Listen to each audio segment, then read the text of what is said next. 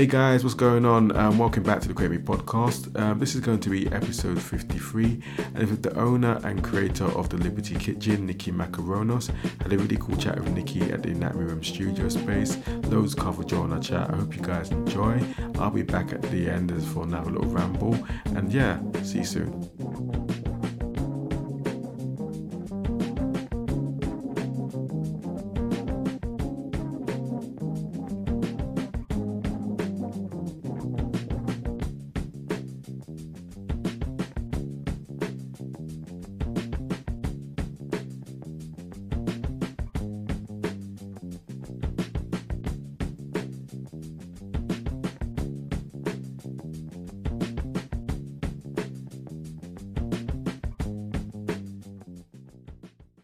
Hey guys, how's it going? Welcome to the Create Me podcast. This is going to be, just going to clear my throat, a bit dry. This is going to be episode 53 from the Anatomy Room studio space, and I'm with Nikki Macaronos. She is the owner and creator of Liberty Kitchen. How's it going, Nikki? I'm good, thank you. How are you? Good. Thank you for coming on the podcast thanks for having stuff. Me. Yeah, I met you briefly last year at the Etsy Christmas. Christmas. Yeah. Market. Yeah, I was going to say I forgot the name of that. But so did I. Yeah. It was all a bit of a blur, wasn't it? Yeah, it was. It was kind of like really busy and kind of manic. And I think you was probably really busy because you was at the back. And is it the old H&M unit? It was there. And I remember having a hot chocolate. It was really nice. So, yeah. It was keeping customers and vendors caffeinated for the 3 days. So. Is it 3 days? It was 3 days. 3 days. 3 days and a night. Wasn't it? 3 days and a night. Yeah, but it was all good fun. And yeah, Nikki, I guess you've listened to the podcast. You were saying before. So I'm going to do that kind of annual thing I always do, and just kind of get you to just kind of tell the listeners a little bit about yourself. Mm-hmm. Yeah. Well, I'm Nikki. I am a mum to 2 children, a 3-year-old and a 9-year-old. And I am, an ex-Grays graduate, so I'm a creative person who fell into the oil industry and was trapped there for many years. Finally found my creative side again, and so last year, just a year past, set up the Liberty Kitchen. Cool. I'm now a year in of working for myself, so it's good, all going well so far. Yeah, and we were speaking off mic, and you saying that you graduated, was it 2010? 2001. 2001. Yeah, okay, so that was a while ago then. A long time ago now. And what did you kind of study at Grays? I studied textile design, so it was I did a bit of knitting, weaving, and printmaking. Yeah.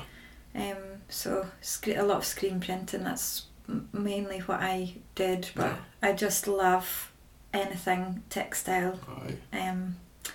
And I'm slowly getting back into that now that I've got a little bit more me time. Okay. And would you say then, did you come from a kind of like creative family then? Yeah, my mum, although she wouldn't say it, she's very, very good at drawing. Right. So as far back as I can remember my mum doing these beautiful, very intricate watercolour paintings. One of which I have in my kitchen now. It's of a pepper. It's a really detailed pepper. It's beautiful. So I think that was a big inspiration for me. My granda was a knitter, which was quite unusual. At that time. So I do remember always seeing him knitting. Right.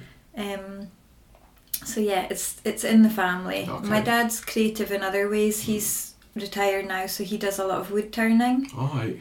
So he's a bit more of the I don't know, a bit more hands-on kind of wood stuff, whereas Mum does the painting, and she's also, since she's retired, got back into painting. Okay, cool. I suppose we're a creative family. Yeah.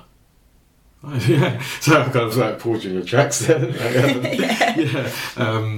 So when you graduated in 2001 at Grays, and then did you kind of then, like after you graduated, did you try and set up a kind of a career in textiles and stuff? Yeah, that's what I wanted. Initially, when I was at school, I suppose I was always a distracted child. Okay. That was all the school report every year said. She gets easily distracted. She's very creative, but I didn't have any interest in anything else other than art. Okay. So I spent all my time in the art department when I could. Right. Unfortunately, I failed my English, which I was then told that I wouldn't be able to apply for Grays. So I applied for a sort of an in-course through Aberdeen College, which I got into. I remember going to Germany that summer on an exchange visit and getting a frantic call from my art teacher, who I just loved, to say, Nikki, Grays have said that if you can submit a portfolio, and I think I had to write a small report, that they're going to reconsider your application because they were so impressed with my work. Oh, that's nice. So it was extremely rare for that to happen, but I was then offered a place. And actually, it just goes to show when you follow your passion. So my English, I'd failed at school. When I went to Grays and did my dissertation, it was put into the library as an example.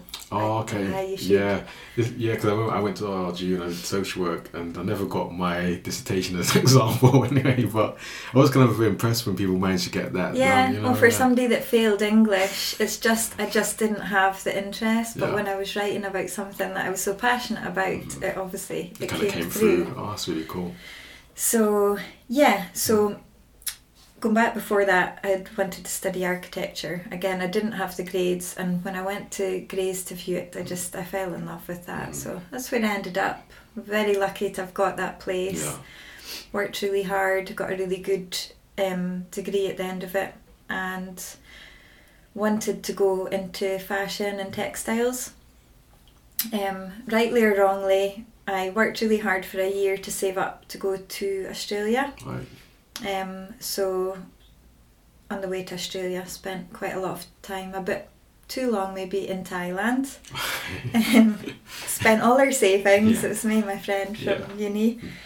And so when we got to Australia, we went straight into work. So we worked our way around Australia for a year, bought ourselves an old car and drove around most of it. Cool. So that was great fun. Came back to reality with a bump, having spent all our savings. And I was really lucky to be offered a job with a friend for a shipping company. Right. So I took that.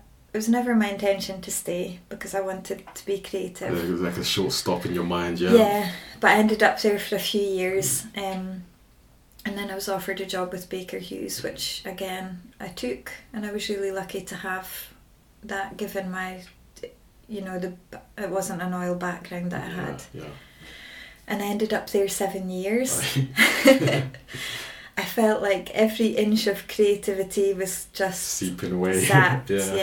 Every day it just got less and less. And throughout working there, I always came home and did crafts in the evening. I tried to hold on to it, but eventually I think I just lost it. So after 7 years at Baker, by this point I had my little boy. And was married. My husband was offered a job in Houston. Oh, Houston, Texas. Yeah. Right. So we moved over to Houston. We were there for 3.5 years. Right. And that's when I really found that I had time to start making things again. Okay. So I just used to make everything. Jewellery. Right. I got back into crochet. I always think it sounds a bit sad, but I just love to crochet. And when I found myself in Houston with no friends, I didn't know anyone, I had my hook and my wool, and I've just felt quite safe.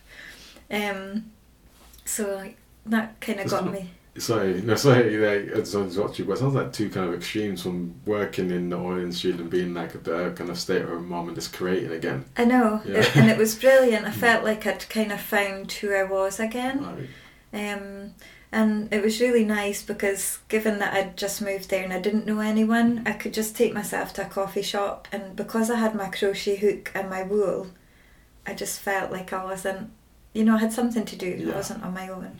And it's amazing the amount of people that would come and sit down next to me and just say, "What are you doing? And how do you do that?" And I taught a few people while I was there how to crochet. That's cool. Right. And I would have these pieces that I didn't really know what I was making, but I was just quite happy to be making. Cool. So what happened then after kind of like, was that 3 years in Houston? 3.5 years. 3.5 years, yeah, so we stayed longer than we'd planned. Right.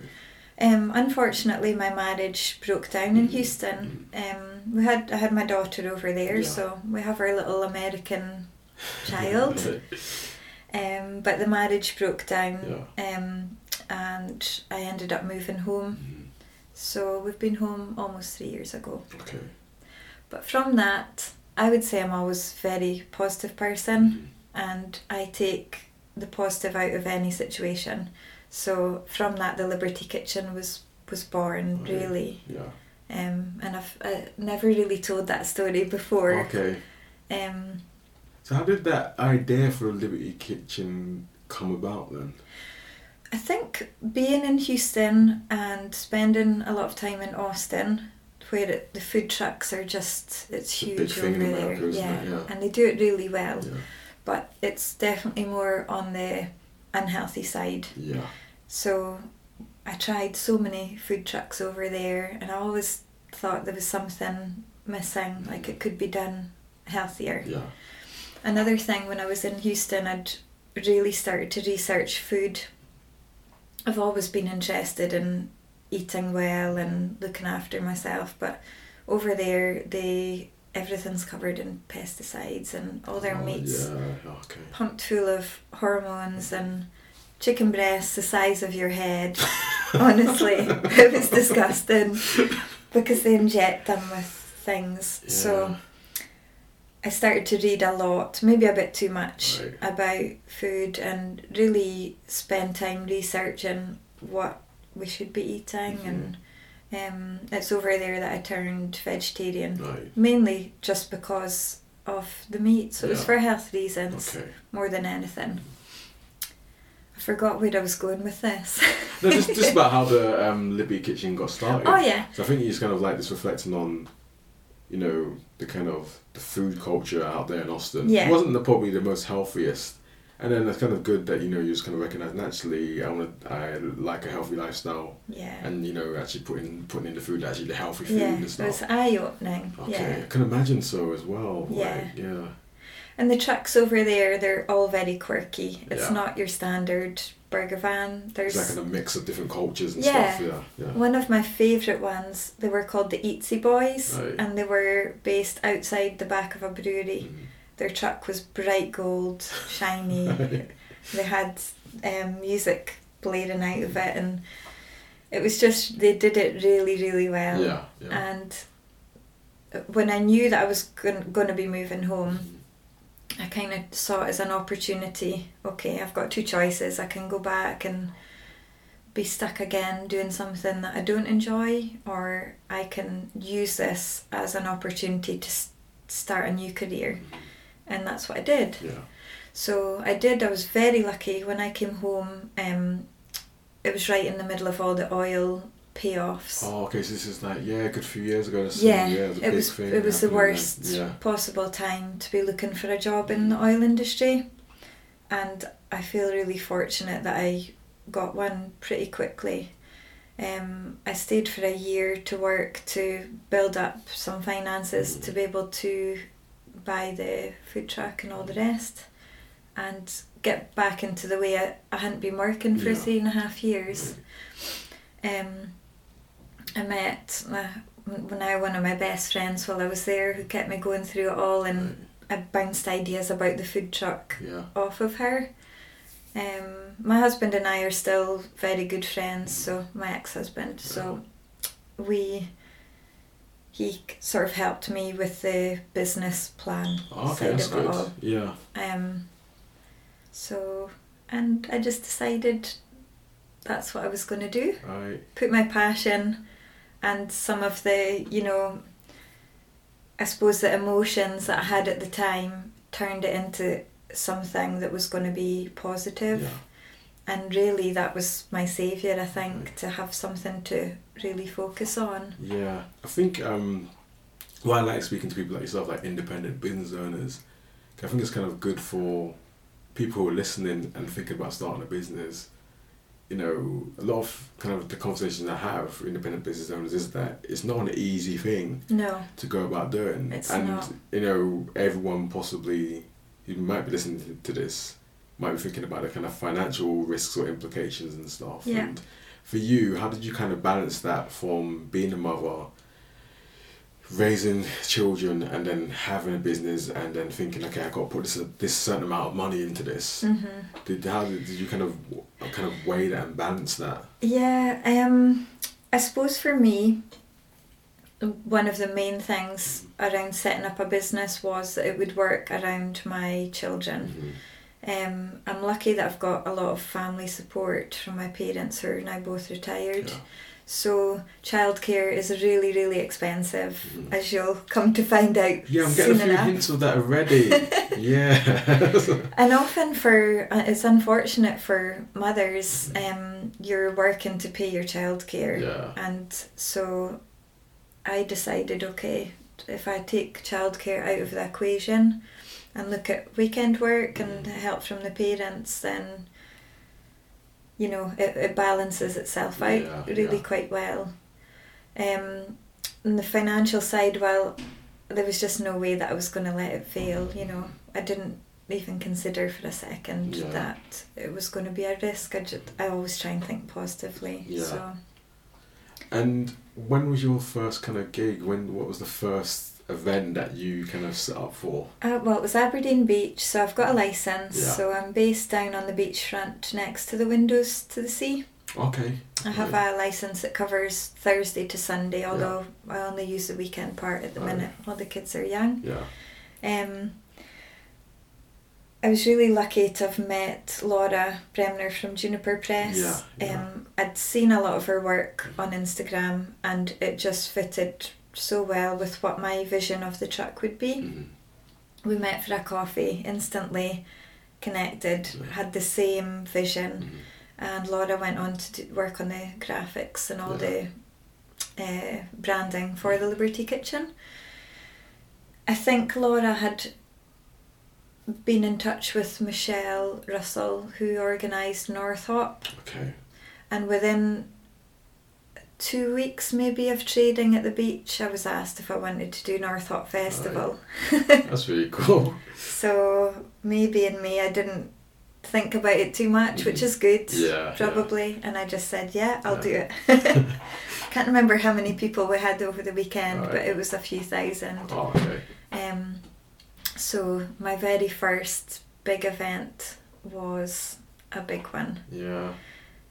Prior to that, the first week at the beach, the first bit of the day went really well. Right. Then the generators ran out of fuel. Oh, okay. And the coffee machine gave up. So we were very busy all day, and unfortunately it came to the end of the day.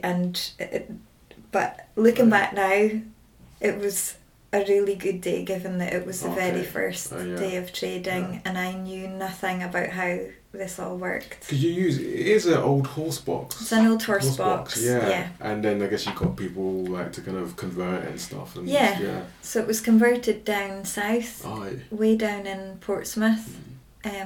Thankfully my lovely dad drove it back up the road for me. We did a road trip. It was high winds, so it was very scary. It's rocking back and forth on the motorway.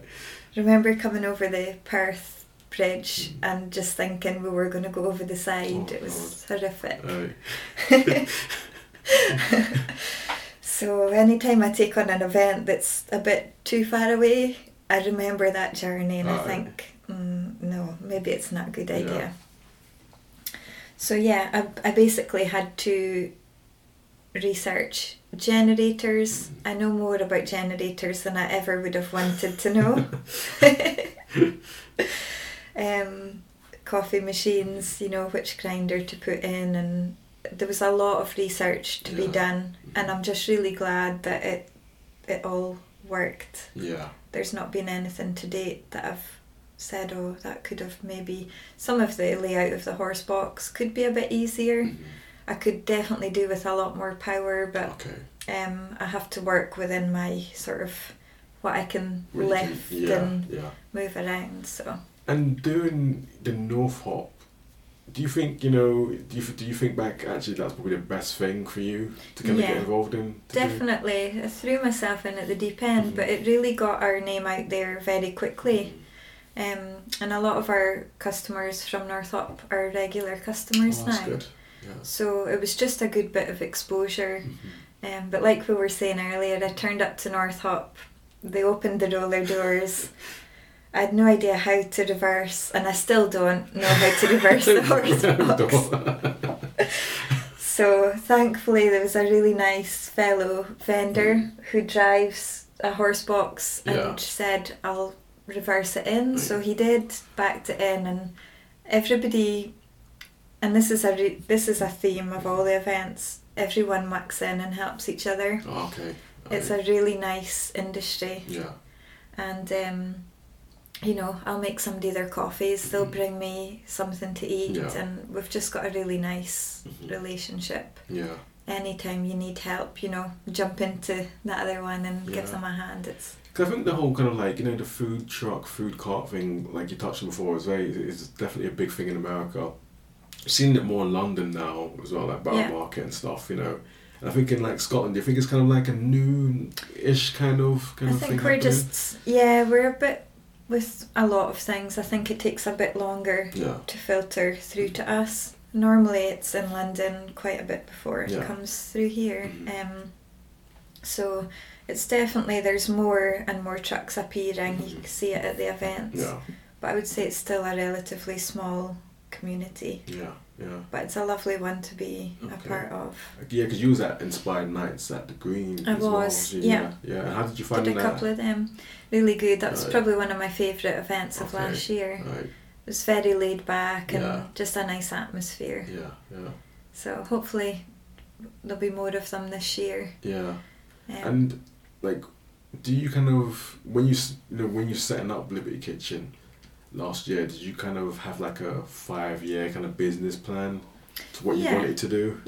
I did, and I still do. The ideal thing for this to grow into would be a coffee shop with a creative space, somewhere that you know, it's open to everybody. I'd like to have outbuildings, you know, sheds for people to come and work in, and just a general creative area, maybe a space for some fitness classes. That's a dream. Okay. Out in the countryside somewhere with nice views. Yeah. And do you still, like, obviously I know you're very busy with the Liberty Kitchen, do you still actually create for yourself at the moment? I do, in terms of craft. Yeah, I do. I've recently, I started a little project at Christmas, which was just, I don't know if you know Molly Makes magazine. No. It's a craft magazine, and there's small projects in with it. So it was a very small weaving, which I thoroughly enjoyed doing. So I've done a few more of those. I've taught myself a wee bit of the macrame, so I'm working on some plant hangers just now for the house. Everything is just that I make is for me and friends. Most Christmases, my friends now are friends from school, and we all went to art school together, and so we make each other gifts at Christmas, and I think that's lovely. It's so special. So I do find the time when I can to crochet and to sew. I like to sew, just a bit of everything. Do you think you'll probably at one point maybe start putting that out there on social media? I don't think so. I think if I felt the pressure to make things, it changes. So and my creativity now, I suppose, comes out in my food and cooking. Especially in summer when you can use lots of colours and flowers and things like that. And it is like this mostly vegetarian, isn't it? Based, it's vegetarian, going towards vegan really. Everything now that I sell is vegan apart from my brownies. I just haven't managed to nail the recipe yet, but I'm trying. And that's for various reasons. A lot more people than I could have ever imagined have food intolerances of different kinds. So by having a vegan menu with gluten-free cakes, it kind of makes it more accessible to everybody. Yeah. So, and I use milk as well, but again, it's almost 50-50 now with the plant-based Oatly that we use. Right. So things are definitely changing. Mm-hmm. When I told people I was starting a vegetarian food truck, they just thought I was crazy. No, you need to have some meat. And I said, no, but that's not what I'm passionate about. Yeah. And it was the best thing I did, because that's why I'm fairly unique, is because it's veggie and vegan and it's healthy. Mm-hmm. And what would your advice be for someone listening and they kind of like wanted to kind of start their own business, kind of similar on the lines of what you're doing? What would your advice be to those people? Lots and lots of research. I suppose for me it was a year of working full time and researching on the side, and building up. The advice that I was given was work as long as you can with your job and have that on the side. Okay. I think for me, having children, a full-time job, and that was too much. It did overlap for a few weeks, but it was too much, and I felt like I couldn't focus my attention on either fully. Yeah. So I had to give up the day job, and I'm glad I did. But to have something to financially support the business, so you're starting off on the right foot, I think is a good idea. And Business Gateway in Aberdeen, Oh yeah, they're really good. Yeah, have been amazing for me. Yeah, so it's definitely worth getting in touch, going on some of their courses. Yeah. I still work with them to this day. They've just put me through. I'm just applying now for a Business Boost program. Okay. So I completed their, I can't remember the name of the first part of it now, but it's a new business growth, and then now onto the Business Boost. Okay. So Cool. they're really, really helpful. Yeah. They'll identify your strengths and your weaknesses, and then they'll put you through courses to strengthen your weaknesses. So. That's really good. Mm-hmm. No, so hopefully, I've been involved with them with Big Up doing something that I find them really helpful. They are. And really useful. And Nikki, what else is planned for you for the rest of this year? Well, I guess we're going into that spring, summer kind of period soon. Yeah, well, yet to get down to the beach because of the weather. Yeah. But I've got the tail end of last year, I started working with Seafine, our local food bank. Oh, Seafine are amazing. They're great. Yeah, just because they're very much, they work the job of food, and so Yeah. we can actually back up little parcels for families that we work with and stuff. It's amazing what they do. And as soon as I walked through the doors and saw what they were doing, I knew I wanted to have some involvement. Yeah. So there's some voluntary cooking classes, and also we're running some private cooking classes, Okay.